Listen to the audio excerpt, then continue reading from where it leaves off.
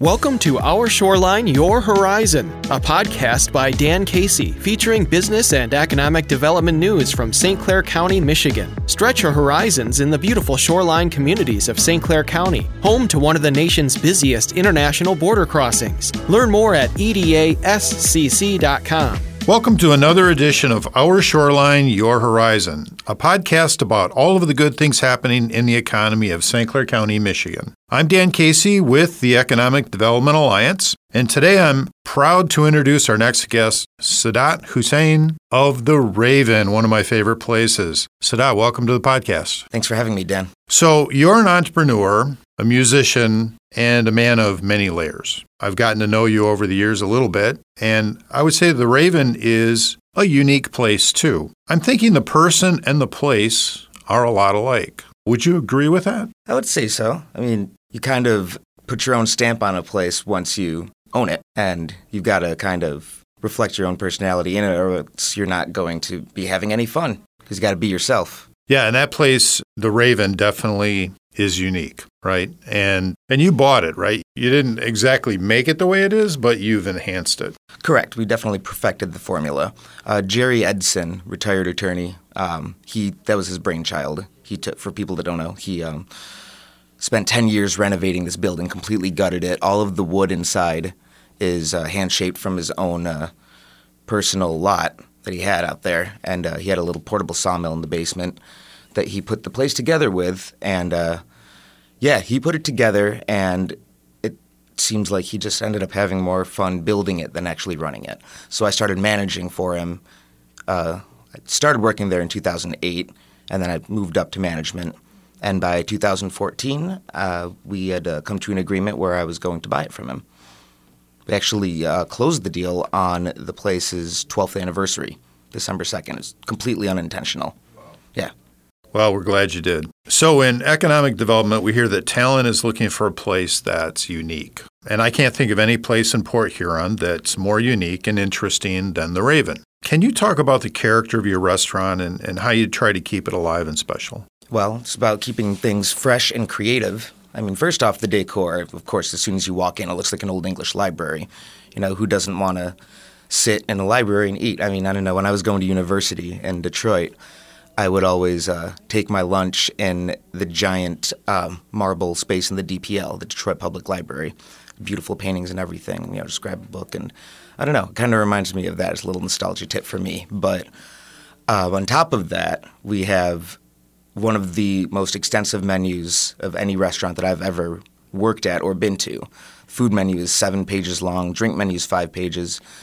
We're the only full espresso bar and full spirits bar in town. So we can kind of combine those two things with our cocktails, get the inspiration from the coffee, or, you know, put a shot of cold espresso in a stout. We're the only place in town that can do that. So, unique. It's definitely unique. And actually, I want to go back to something you just said a minute ago. And, you know, I was in there last week, and I had a little bit of time to kill while I was waiting for my coffee to be made. And so I was just looking around. And I think one of the things that makes the place so unique is that there's so much to look at. When you walk in the door, you obviously see books, you see shelves, but you also see pictures, you see artwork on the wall, you see the sort of patented Raven T-shirts and sweatshirts, and there's buttons and there's coffee mugs. But then you have posters on the wall. You have photographs all over the place. It just speaks to the character of the place. And do you think is that one of the secrets of its success? It's definitely it. Definitely it is building the brand as far as everything you see there, all of the swag and everything. That's all my wife, Jody Parman's doing. She's the marketing director as well as the creative person behind all of it. She does a lot of the social media. She designs all of the logos and everything, and she also curates the art that's on the walls. Some of it is hers.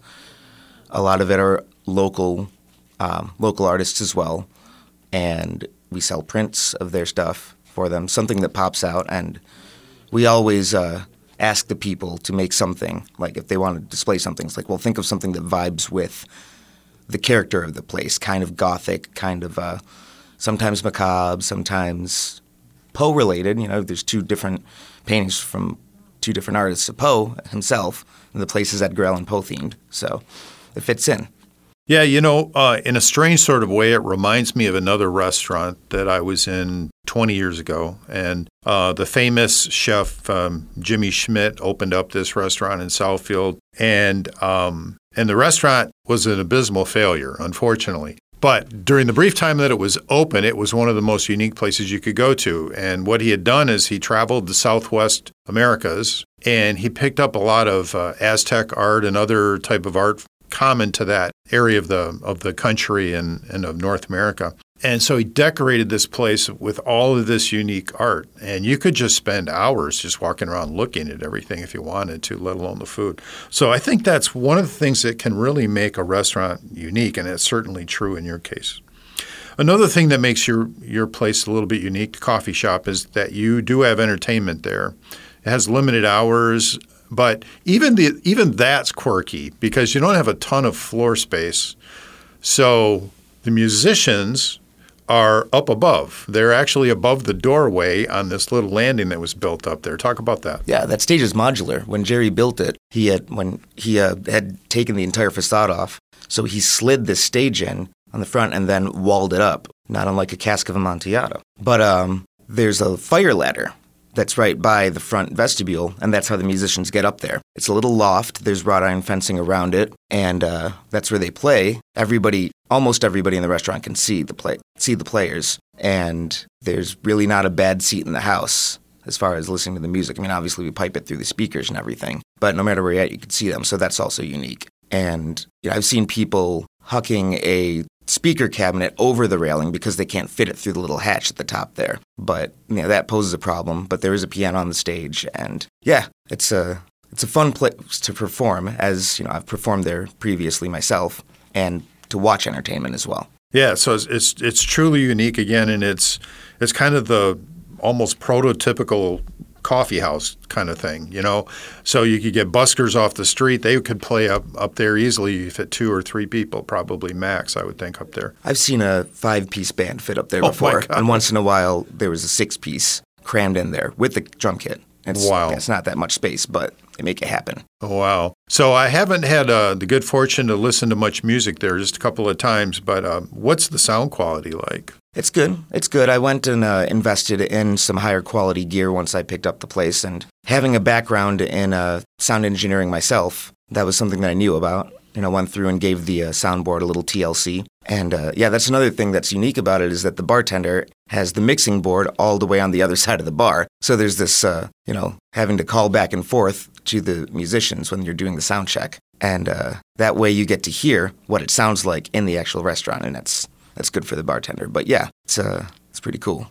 Yeah, so let's turn and talk about the elephant in the room, which is COVID, because that's obviously affected every restaurant, every coffee house in the country. And experts are saying that it could be with us for years to come. So even though a lot of us, want this to be a short-term situation and hopefully it gets fixed, but obviously it's not. It's going to be around. It's going to be like the common cold, except it'll be a lot deadlier. So how do you see the pandemic changing your business model in the future? Well, we've always taken the precautions seriously. When it first came around, it was like we were allowed to reopen at some point to limited capacity with the masks and the precautions, but we didn't. We stayed closed. But you just got to be creative if you want to survive. You have to adapt. Adaptability and creativity and clever ways to get your brand out are paramount when you've got a business yourself that you're trying to run and make it someplace for returning, if you want repeat clientele, for example. So we, speak of all that merchandise that Jody Parman put together, we retooled the front of the cafe as a gift shop, basically, where we sell our mugs, our shirts, our coffee beans, our chai, art prints, things like that. So we removed all of the tables during lockdown and put up this Japanese folding screen to the rest of the restaurant so that, servers could still get in and out there. And we did curbside takeout and delivery. And people, while they were waiting for their food, they could shop around in the gift shop area. So we were still actually making quite a bit more on merchandise because it's right there for people. If it happens again, if this is going to be around and it gets to the point where the numbers are too high, we'll just shut down again for curbside takeout and delivery.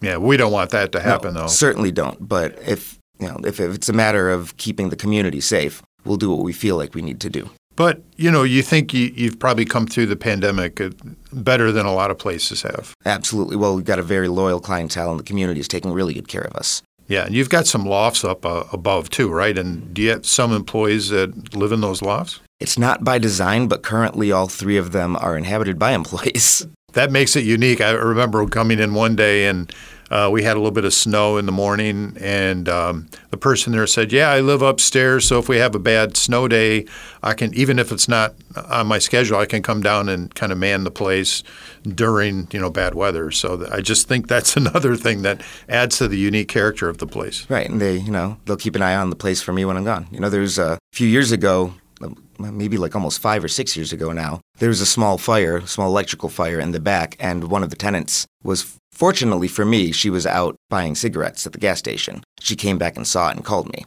So it was fortunate for me because not only is that her house, but it's also her bread and butter. So she wanted to take good care of it. That's right. Built-in security guards. Yes.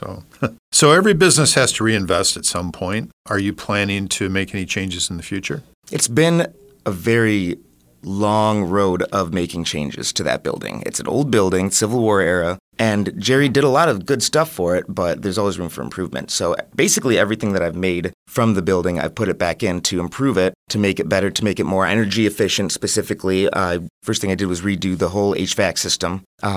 And recently, actually it was just maybe about a month before the first lockdown, March 2020, we redid the kitchen floors because Jerry didn't expect the volume that he got from the place. So the kitchen originally wasn't designed to keep up with the amount of volume that we were pushing out. So first thing I did was redo the floors and the plumbing in the kitchen to make that more efficient and waterproof and leak-proof. The next item on my wish list, is for a hood system, because I don't have a hood system. Therefore, I don't have any open flames. No fryers, no ranges. Everything is high-speed convection ovens. I have a couple of griddles, small electric griddles, but that would really step the game up as far as what I could do in the culinary aspect of the place, to have a hood system where I could put a couple of ranges in there, do some things from scratch, do some sauté, Yeah, your menu could get even longer. Yeah, well, or I could be more efficient in what we already offer, push it out more. I certainly don't want to add any more. I think my managers would riot if I added anything to the menu.